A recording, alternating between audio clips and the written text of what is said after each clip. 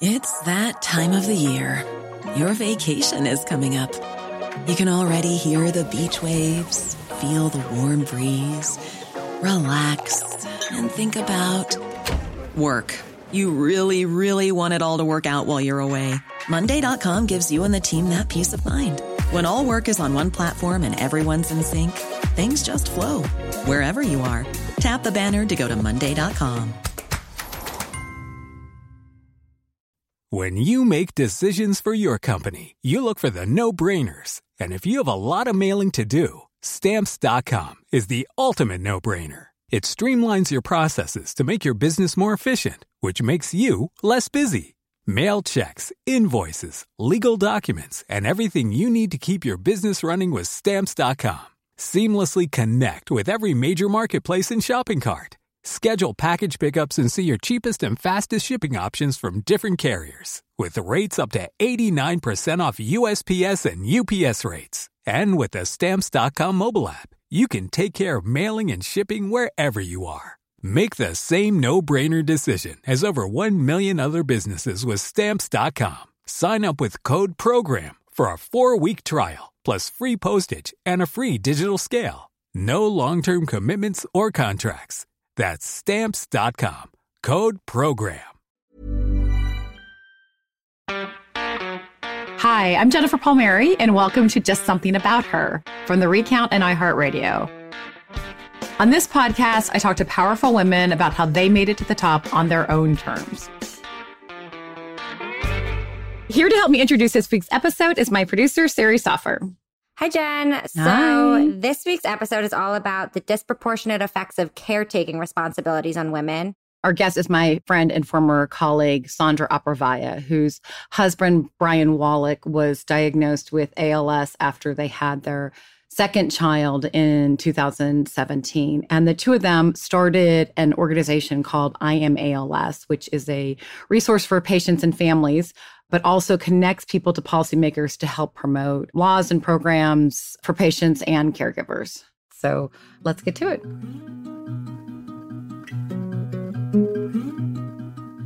Sandra Apravaya, welcome to Just Something About Her. Thank you for having me. So you're not just a guest, you're a good friend. We worked together in the Obama White House. Yeah. And we had some intense times together. It was great, though. You are an amazing boss. Oh, that's so nice. And I also got to work with Brian at the time when he Yes. was in the counsel's office, also known as the hot guy that looks like Don Henley. I was always a little terrified how you felt about the fact that my boyfriend worked in the same office. Like, Really? yeah, I was a little bit like nervous about it because it felt different from the campaign. It was like an because official it was job. government. Yeah, right. It's right. government. Yeah. He was the White House counsel's office. It's a big deal. Yeah. Well, and then you'd be like, I had a meeting with Brian today. And they'd be like, oh. And I'd be like, I hope he didn't mess up. Like, he's repping for both of us. He's always so on it and professional and, brilliant and everything like that. But then had a nice, good bedside manner for a lawyer. Yes. That's what reeled me in, his bedside manner. Yeah. And I'm so impressed with I Am ALS, and I want to spend some time talking about that work as well. Yeah. I think my sister died of early onset Alzheimer's, so I have experience in, tough diseases with very tough diagnoses and not enough support when it comes to research, clinical trials, approval of drugs, et cetera. That's sort of a parallel experience, and you guys just do phenomenal work. Thank you. So let's start with, tell us your story. I mean, I remember you coming to see me in my tiny little office in the West Wing and saying that you were going to leave. You and Brian were going to get married and you wanted to run an education nonprofit. So tell us, what you thought the trajectory your life was on and the turn it took. Yeah. I don't know if you remember the order of operations, but he proposed. And a week later, I was like, and I really want to take this job in Chicago. Let's go to Chicago. And he's like, but we both have jobs at the White House. Like, what are you talking about? Yeah. Yeah, I thought that was sort of, we're going to move closer to my family. I was going to kind of pivot in my career into this sector. And we were going to start a family. Yeah. And you did it. We did. And Brian had his dream job as an Yeah. assistant U.S. attorney working on violent crime and gangs. Yeah. I mean, our small bungalow in Chicago felt like it was out of an episode of The Wire. It was one of his dream jobs. So we were definitely living it all up and out to the fullest. I've heard you talk about the diagnosis when you found out that Brian had ALS, and you always speak of it, as you say, when we were diagnosed. I mean, it really is something that happened to both of us. And while I say that, I acknowledge that I can never pretend to understand what it feels like to be the person who's told they don't have much longer to live. That is certainly an entirely different vantage point, but the disease itself has rocked both of us to our core in every way. And it really does end up being a diagnosis for a family. And it happened right after your second daughter was born, right? You were still in the hospital after having given birth when you realized something was, or at least Brian realized something was really wrong with him. Well, and what's weird about it is that at the time he had this cough, and I was worried that that cough was something we needed to look into. And he had never even said anything about his left hand feeling weak or cramping. I mean, for the last year or, more or less, he had been taking on the lion's share of like the housework and helping with our 2-year-old because I was really tired from the second pregnancy. And so he was just like, oh, I'm just working really hard on this gang and violent crime stuff. And I have a 2-year-old and a pregnant wife. Right. Stress is showing up in weird places. My hand isn't functioning the way it used to. It must be some kind of nervous thing. Exactly. So it was only when he went in, because I was urging him to do so because of the cough, that he then, said all the things that might be relevant in the doctor appointment. And then it became these other things and not the cough that were really relevant. I've heard you talk about the day that you found out, which sounds like not a normal day because you just brought your daughter home, but you're annoyed with Brian because he said like some security people to put like alarms in or something to your house, probably because of his work, I would imagine, right? Is that why you had security? Yeah, I was a little bit. You're like freaked out and you're like mad, just like something Jim would do. Like all of a sudden somebody shows up to work on the furnace and he hasn't told me. And then you call him to say what's going on. And what does he tell you then? Well, he was really quiet. And when I asked him if everything was okay, he said it wasn't. And, from working with Brian and from just knowing him generally, like Brian never says anything is ever wrong, even when things are. Sure, we'll figure it out, right? Yeah. Yeah. Brian's favorite phrase is the good news is. So, I mean, for Brian to answer in that way just stopped me in my tracks. And so I was just begging him to tell me what was wrong. And he said, no, I'm not going to talk about this over the phone. I'm on my way home and we'll talk about this when I get home. How long was it till you were able to actually lay eyes on him? It was 20 minutes of pacing, just pacing in that living room. My heart stopped. I had no idea. Yeah. It was like this hot August day and it was my friend Haley's birthday. I just remember weird things about the day. And he pulled up and I ran outside, even though the girls were both babies and sleeping inside. I just ran outside into the car and his friend was on the speakerphone in the car. And it was his friend, Nick, who's a neurologist. And he was talking to Nick about the doctor's appointment. And I had no idea. And I said, Nick, this is Sandra. I got in the car. I need you guys to hang up because I don't even know what's going on. Oh my God. Yeah. And Brian said that the doctor told him that he very likely had ALS.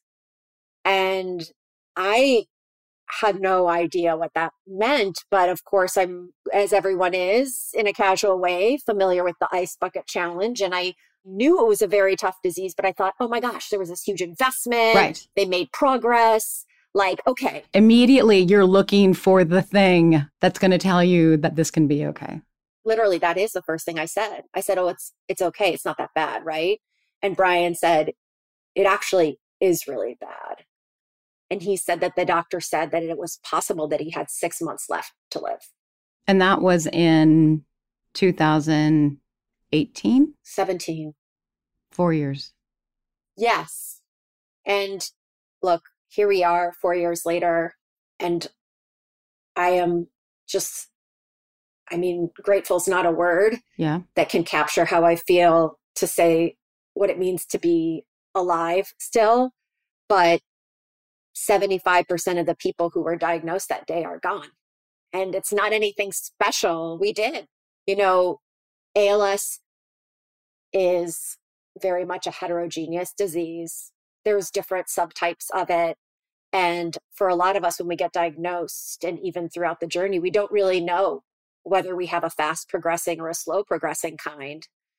And certainly as we learn more about the disease, there's more and more clarity about that sort of thing. But we had no idea what version of it we would have. You know, when I heard it, it just seemed so impossible because I thought this was a disease that was so rare, and it's really not that rare. 1 in 300 people get it. Is that right?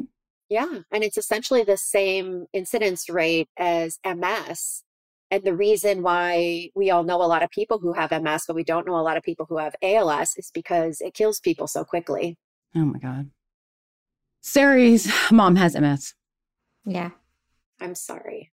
Which I know is like one of your big concerns. I mean, she is the daughter that grew up from a very young age, right, Sari? Yeah. How old were you when your mom was diagnosed? My mom was diagnosed actually right after she had me. So I'm the oldest. Wow. It's me and my brother. After she had me, some things were popping up that were concerning to her, mostly her vision, actually, in the beginning. And then she was diagnosed very shortly after. So you've lived with it your whole life. I've lived with it my whole life. And I mean, everything about raising your children and like how much you tell them, how much you don't tell them.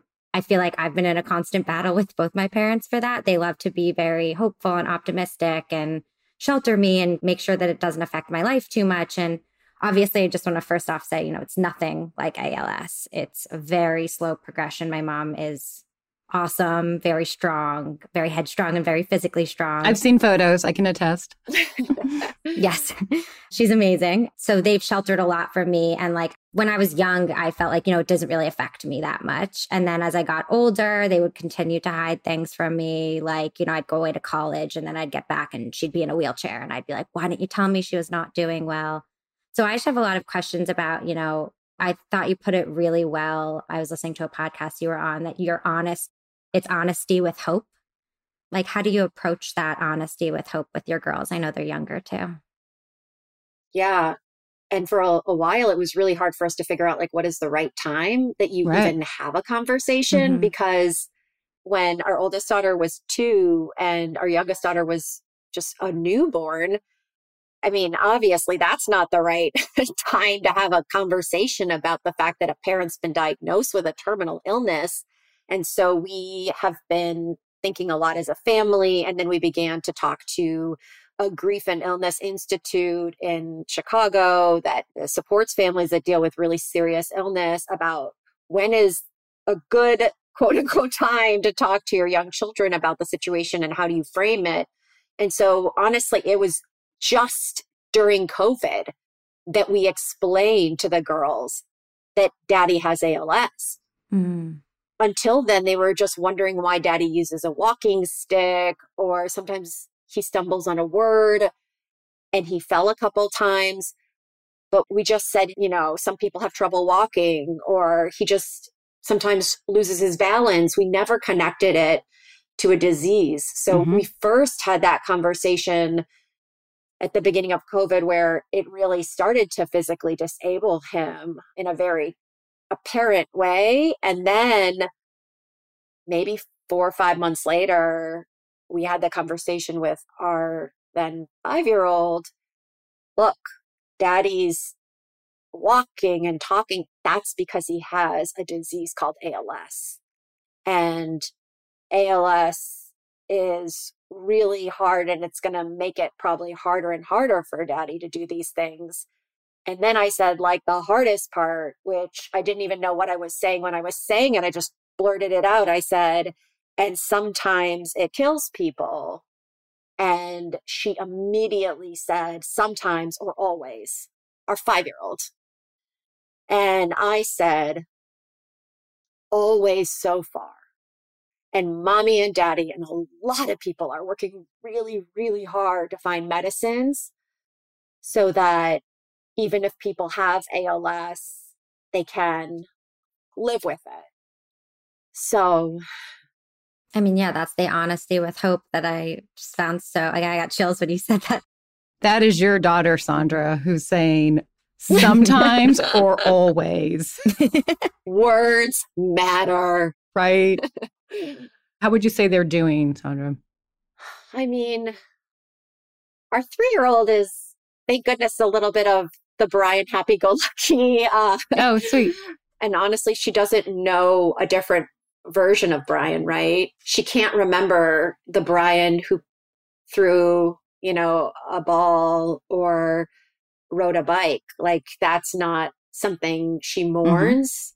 That's not part of her memory. But for our oldest daughter, she does say a lot when the medicine starts working, when daddy's ALS goes away, then he's going to play with me again outside or ride a bike. Even though she was only 3 or 2 at the time that he was diagnosed, she still remembers that. It took a couple years for the progression. Yeah. Yeah. Right. As a progression is what we talk about. Yeah. I hate the word progression. Better than deterioration. People use right? it. Isn't that what they're avoiding? Isn't they're avoiding deterioration? I mean, but like that's progression in ALS speak is deterioration. And so when people use the word progression, just like does it make you casually, I'm like, oh, I hate that word. It makes me want to throw up in my mouth. Oh, when people use it in real life. Yeah. Time to pay some bills. After the break, we're going to talk about Sandra's role as caregiver. She's very honest about how hard it can be and how COVID made it even harder. That's next on Just Something About Her.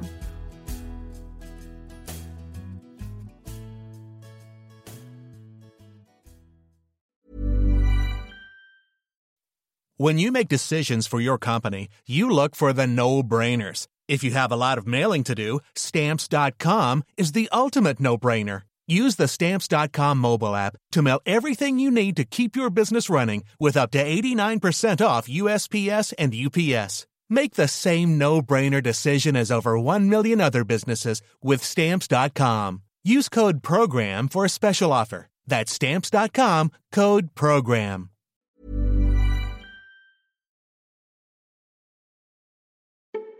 Welcome back to Just Something About Her with my friend Sandra Apravaya, who I worked with in the Obama administration, also with her husband, Brian, who was diagnosed with ALS in 2017.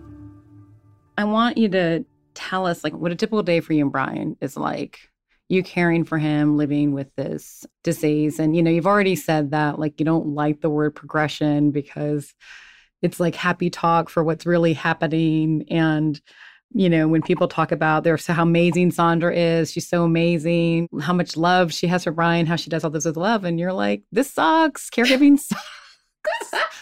It's really hard. And it's soul crushing. And it has become your whole life. And it's so important, I think, that you share that. And I know you've said this, that you don't shield Brian from that either, because we got diagnosed with this. We are in this together. So tell us what a day's like.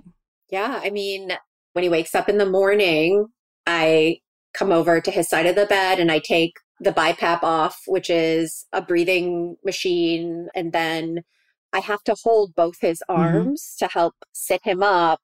And then as his legs come over the side of the bed, I straddle them and use them and I kind of leverage and pull him up. Honestly, sometimes I'm afraid to tell people or show people what it looks like because I'm sure I'm breaking every rule in the book. No, you need this device to do this thing. Oh my gosh, did you see what Sandra's doing to Brian? She's literally the worst caregiver. Let's judge Sandra on her caregiving. Oh, no. For real, I'm really nervous that people will judge what I do. Yeah. Yeah. So, help him sit up and then get him coffee and water and look when he's seated at a table or a desk, he can sort of manage to lift the cup up to his mouth. But in the morning, he's especially weak. And so I'll hold the coffee and the water up to his lips. It's really hard to help someone drink water even. Yeah. And then you don't know when to stop. And I'm like, give me a signal, man. And then usually we end up yelling at each other, and he's like, you're the worst. And I'm like, no, you're the worst. So and then I'm not a very nice caregiver either. He'll be like, I just need one more thing. And I'm like, no. So, I mean. It sounds like a partnership and getting through something that's really hard and a big pain in the neck for both of you. Yeah. And, I appreciate that a lot of people do use language like it's an honor to care for my person, or I wouldn't have it any other way. I just don't feel that way. It's not an honor, and I would have it every other way with a cherry on top if I could. And I don't think Brian is hurt by that. But again, every couple has their own language, and that's just the way Brian and I communicate. Yeah. Is he in pain? These are things I don't know. Yeah, no, he's not in pain. Glad to know that. He's just, getting weaker and weaker and able to do less and less. I've heard you say before, you help him into your office and he sits there all day and works. And what happens with the rest of your day? And what's he working on? Well, he is working around the clock too. He works around the clock. If you follow that man on Twitter, I mean, the word that keeps coming to mind with all of you, I mean, is relentless. Yeah, but I'll still get mad. Like last night, it was 10 p.m. and there are nights where he doesn't sleep through the night. So I don't sleep through the night. And then it's like, oh my God, I have a newborn situation again. He's the newborn in this case, you mean? Yeah. Well, certainly. And when you have ALS, your body is so weak that it's hard to turn in the bed, right? So this last week, I woke up every night. I didn't sleep more than 4 hours a night. And I'm not good with that. I wasn't when I was a new mom. I'm not now. You weren't on a presidential campaign. You didn't like it then either. I wasn't on a presidential campaign. I am very cranky when I don't sleep. And so I was last night, and he has such a heart, right? People are sharing on Twitter. A lot of what he does is he just wants to create an opening for other people to share their stories too. He does. He does a great job. Yeah. Well, last night I was like, Brian, you not putting away that cell phone shows that you don't respect my need to sleep, which means you don't respect me.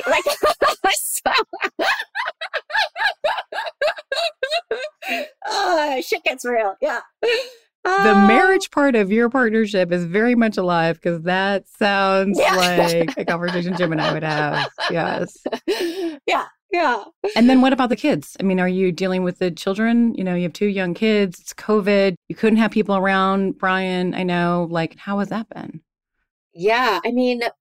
So many families who lost during COVID, nothing that we've experienced can be compared to that. But for people with very serious illnesses, we had to bubble up in the most intense way imaginable. And so that meant 1 million people outside of your circle want to help, but you can't accept any of that help.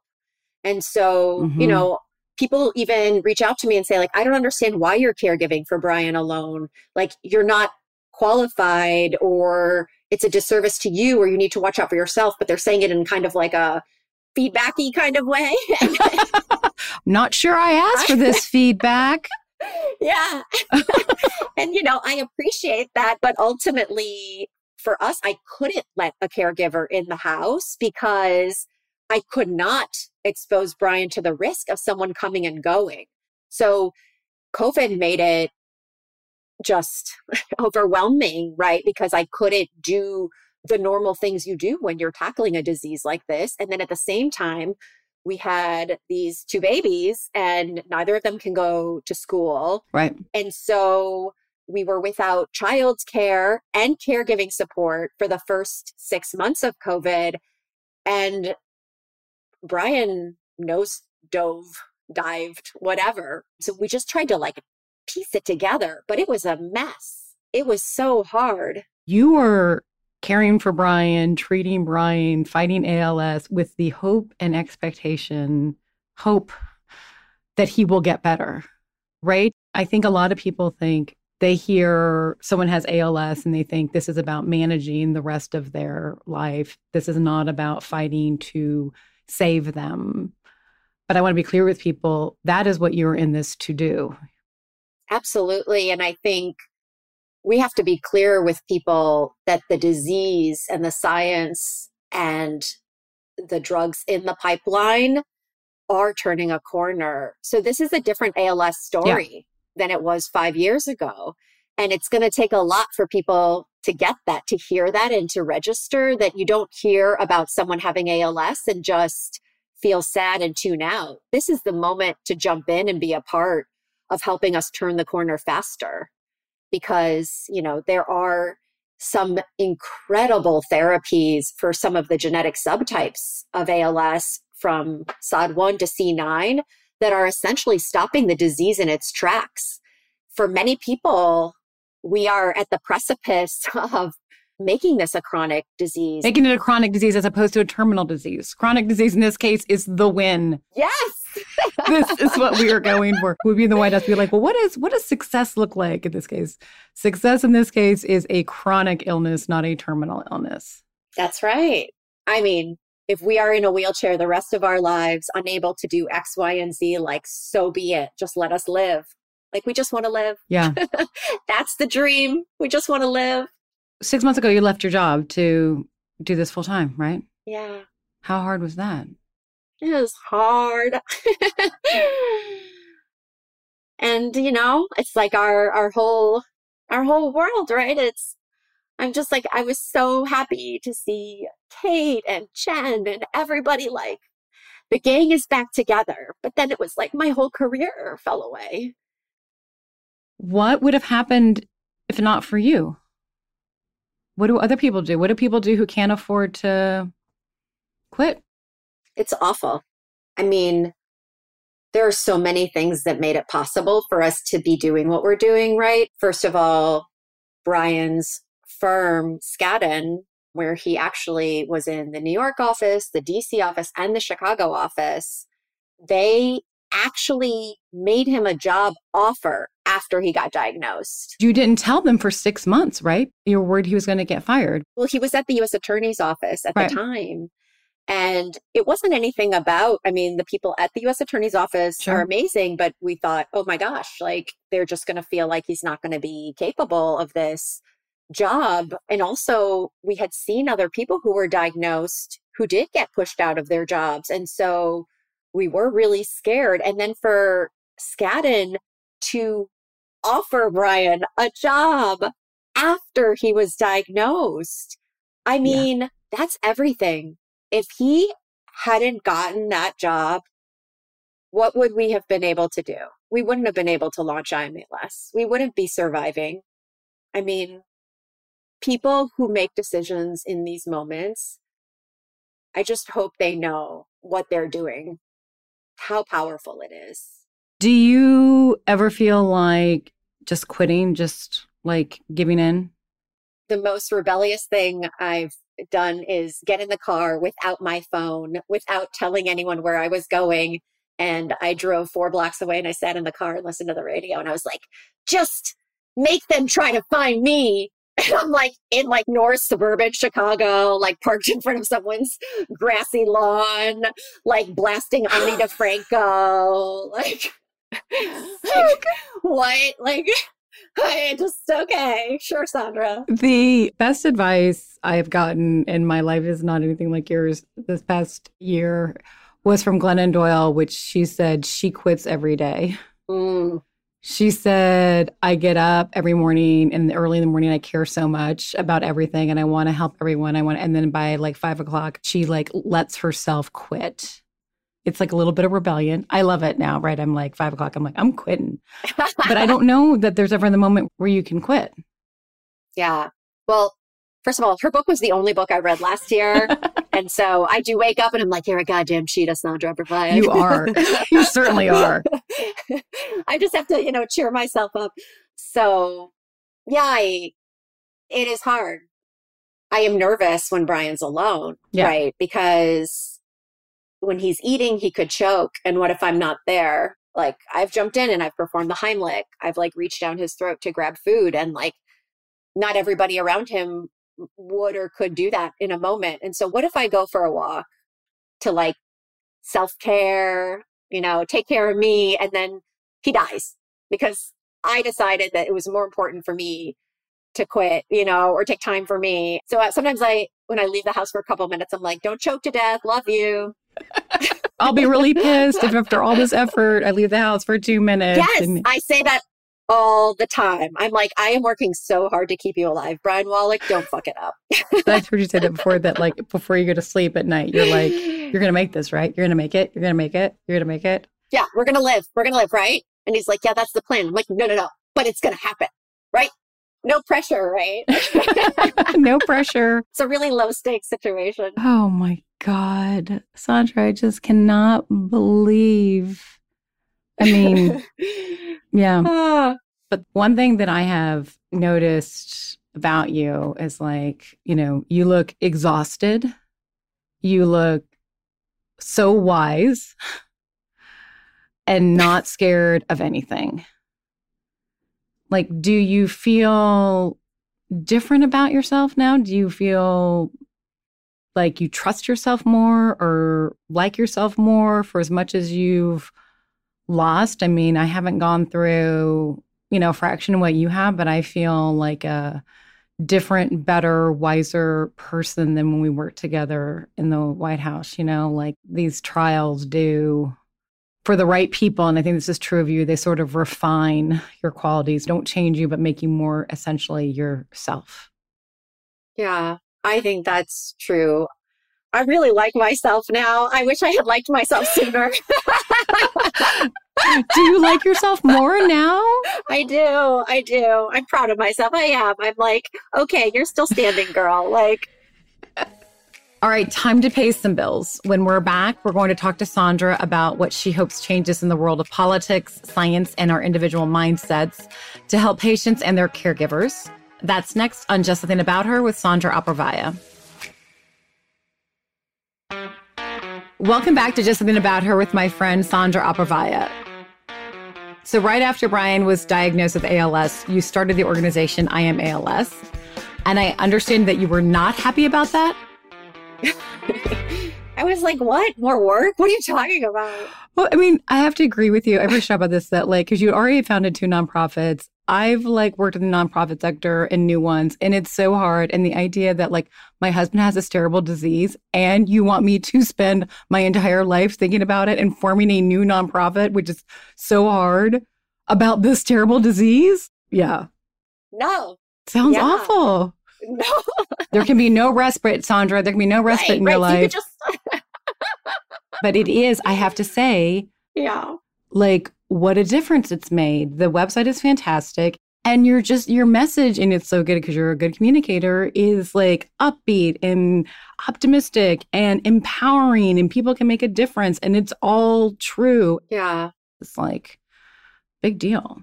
I mean, just reflecting on the last 2 years, the fact that we knew who to call and how to organize ourselves to do powerful, impactful legislative advocacy work. Yeah. This is something Sarah raised with me. She's like, it's great that they did that, but there's this parallel with women being well suited to take care of people. Sandra, you're so well suited for taking care of your husband. Sandra, you're so well suited for starting a new organization because it's what you did before. And you're so well suited for this because you know political communications, and you're so well suited for raising your children because you're a mom. I mean, it's obviously too much, right? It is. And, I'm not trying to keep it up, right? So, right. I'm not oh, this is going well, let's keep doing this. I am trying really hard to figure out, now that we're vaccinated, now that the COVID rate is declining, I'm trying to find a better setup for us with caregiving support, right? And now, literally, 2 months ago, our 5-year-old started to go to kindergarten in person after so long away. So she began to be engaged outside of the home. And then literally on Monday this week, our 3-year-old started camp, and she hadn't been in any group setting since the day the pandemic started until Monday morning, where she decided that was her first day of school, she called it. And so for us, there are these major milestones that we are finally reaching, that we crawled our way to, right? Through the misery of COVID and ALS and the pandemic, and just we're finally breathing occasionally, and getting our 3-year-old in camp, getting our 5-year-old in school, trying to figure out caregiving for Brian. And so it's not that I have any interest in doing all those things. Right. I mean, but a lot of women are in the situation. There was no one else to do it. Someone has to do it, and it ends up being you. Yes. I do love with I Am ALS how hopeful it is, and wondering if you're taking campaign tactics from the Obama era and trying to apply those lessons here, which really I think are just like human nature lessons, right? Like people that band together can make a difference. Absolutely. I think there's this really great example of it recently. You know, there was a patient, Brian Wayne, who, you know, has ALS. He wanted there to be a Lou Gehrig Day with Major League Baseball. He and a few other ALS patients who were, you know, part of the IMALS platform, they started having meetings about it, started sending like MLB emails, presidents of different teams emails just out of the blue, used some connections, and it happened. Yeah, and it was huge. It was huge. It was trending 7 on Twitter. I mean, and it just happened where it started with one person and then 2 people and 10 people and 30 people. And then it is now an annual Lou Gehrig Day that didn't exist before that exists now because it started with one person. And what people may not understand is like, you think, oh, well, it's all the science and the science is so hard. So what people do doesn't matter. And it's like, no, actually the science makes progress, but these are decisions that get made by humans, and humans are affected by public pressure and awareness. And when you band together to make public pressure, you change the progression of this disease. Yes. And especially now that there are therapies in the pipeline. Yeah. You know, Brian and I just recently testified before Congress again with Congresswoman DeLauro, who was amazing. And, you know, we shared how there are these 2 therapies, Neurone and AMX0035, that are both sort of being held up in red tape, in bureaucracy with the FDA. And this really is the moment for us that the HIV community had, where the therapies are starting to come online, but we are not getting access to them quickly enough. And so we need the FDA to operate differently as they did so with HIV and other urgent illnesses, and just handle the access to therapies issue in more innovative, flexible, creative ways. And so patients are being loud about that, as they should be. I mean, people are dying waiting. I've heard you talk about this before, and I felt the same way with Alzheimer's drugs. It's like that there's like this elitist attitude about, you know, for patients with that have 100% mortality rate of the disease, like we don't want to give them false hope. How about some hope? Give us a chance. Just give us a chance. If a drug is safe and there's a chance it could work, don't play God. Yeah. Don't patronize. Don't bioethicist your way around. It is a human being's decision, right? I know what is behind door number 2. Okay. So if the drug is safe and there's some initial signs of potential efficacy, we as a country, as a society, need to just change the way we think about this. I mean, when you go under anesthesia, you sign some shit away, man. That's just like the most routine thing in the world. You are a patient, you accept responsibility, and you move on.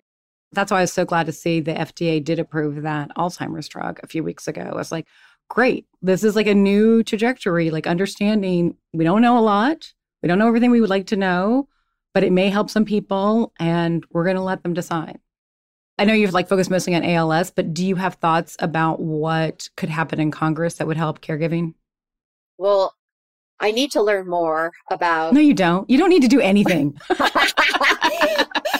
you know, I do need to know more to answer that question well, but I will say that, you know, even as I start to navigate caregiving for Brian, I'm learning that a caregiver has to be associated with an agency in some instances in order for your insurance to cover it.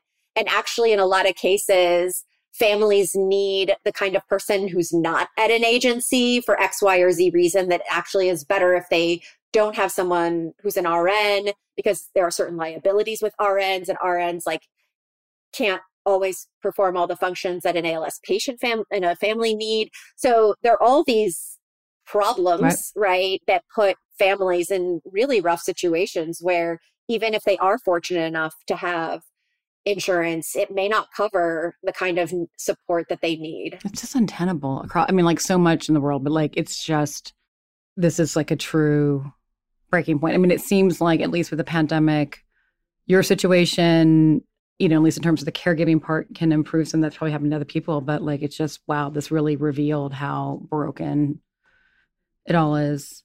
And yeah, it's like for us, it was the pandemic that kept us from seeking, you know, additional caregiving support. But, you know, it's not the pandemic that's going to solve the problem for so many people whose insurance doesn't cover it. Yeah. When you think about the old days and like our old universe, do you miss it? Do you wish for it? Are you mad about it? Like, how do you look at that? I had it so good. Yeah. I had it so good. We had it so good. I found like when my sister got diagnosed with Alzheimer's, which like there was no history of it in her family. I know there's no history of ALS in your family. And my older sister now will continue to worry about things and they'll look at me and like, I'm not worried about it. And they're like, how come you're not worked up about this? And I was like, anybody here think Dana going to get Alzheimer's and die at a young age? No? Yeah, we didn't worry about that. Right. Like, there's no point. It just happened out of the blue and like everybody handled it. You know, I find that like after something like that, you're like, I have no idea what's going to happen next, but like what you know is you're strong enough to get through any day and all you have to do is be strong enough to get through the day you're in. Makes me think about the way Brian talks about losing his dad at a young age, and that rocked his world, and he just didn't worry and doesn't worry because he experienced in an instant his dad passing from a heart attack when he was in college and then lived with a different perspective after that. Well, say hi to Brian. I will. I mean, just can't express how proud everybody is of both of you. It's just inspiring. Yeah. Thank you. Sarah, you there?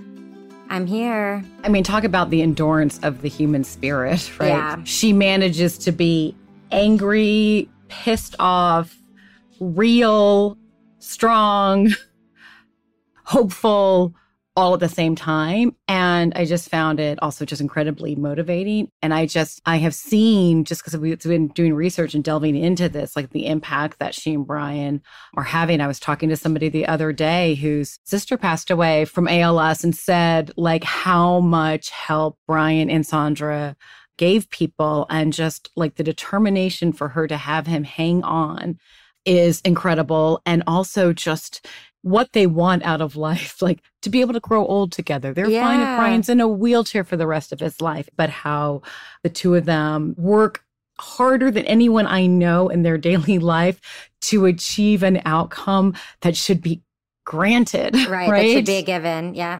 And I appreciate so much how honest she is, that she's just like, I don't like being a caregiver. My days are very difficult. They're very heartbreaking. Something that really resonated with me that we didn't get to ask her about was a previous podcast we had listened to. Yeah. She had said that when Brian was first diagnosed with ALS, she couldn't help but tell everyone. Like she was telling her cab driver who asked, how are you? And she was like, bad. My husband has ALS and, you know, everything's going downhill. And I've actually had a similar situation, you know, with my mom. There was a time when she wasn't doing very well. And I was like telling everyone, and I felt so guilty about it. Why did you feel guilty? I just felt like she doesn't tell anyone. She's like, she's private about it. She wouldn't want She's this. not even private. She likes to tell people about it, to advocate for research and for awareness and stuff like that. But it's more that she's like, I'm strong. You can't tell if you look at me that I have a chronic illness, and I want to keep it that way. You know, she doesn't need to bother or burden anyone. And have people look at her differently. Exactly. And have her daughter worry about her all the time. And have her daughter worry about exactly. But I did a lot of thinking about it when I was in that stage. And I think it has a lot to do with the fact that like, a lot of these illnesses are invisible, or at least they're, you know, a slow progression. Sandra's least favorite word. Yep. And then a lot of the care that we're doing, both mentally and, you know, behind closed doors, are also invisible. And then a lot of that falls on women. And so, you know, maybe that is one of the things that we need to do, is start talking about it more openly in the way that Sandra does, so that these become not invisible illnesses and not invisible caretaking burdens. I think for the caregivers, because they are adjacent to this trauma all day, they think they can't complain because they aren't going to die, and that they have to embrace all of these trite things about what an honor it is and what a privilege. And it just takes that further away from any kind of understanding or actually giving these people support. Right. It just makes the caregiver just feel all that more isolated, I think. Yeah. I just think it's a very really high rates of depression and anxiety in caretakers, especially. But what I love is when I asked her, do you like yourself more now? I wasn't even sure if she would know what I was talking about, but she knew exactly what I was talking about. Like, she is so strong. Talk about living up to your potential. I think she has like a confidence and belief in herself that she didn't have before. But I just love that one thing she's able to take from this is that she likes herself more. I know. That's what really made me very tearful during the interview. Right? Yeah. This is another thing I wanted to bring up because it couldn't be expanded to pretty much everyone, but, especially my mom. I feel an emotional responsibility to her too, because I feel like, as her daughter and the relationship that we have, because she doesn't like to burden a lot of people with her illness, I am a built-in person for her to do that with. But it's hard because it's painful and you want to make light out of situation, which is how my family always has handled it, cracking jokes and keeping things light. But then you also have to honor the fact that there's a person in your life that's going through something so difficult you can't understand, and make space for them to experience the sadness of that all. So that was all right. That was great for me to hear Sandra talk about how much it sucks, and a reminder that there should be space to talk about how much it sucks. Yeah. So proud of her. I know, me too. This is Just Something About Her, a podcast from The Recount and iHeartRadio. Thank you to Sandra Apravaya for being on the show. If you like this episode, please subscribe to the podcast and leave a rating in the Apple Podcasts app. I'm your host, Jennifer Palmieri. D. Scott Carroll engineered this podcast. Jessica Williams handles research. Stephanie Stender is our post-producer. Sari Soffer is our producer. And Christian Castro-Russell is our executive producer.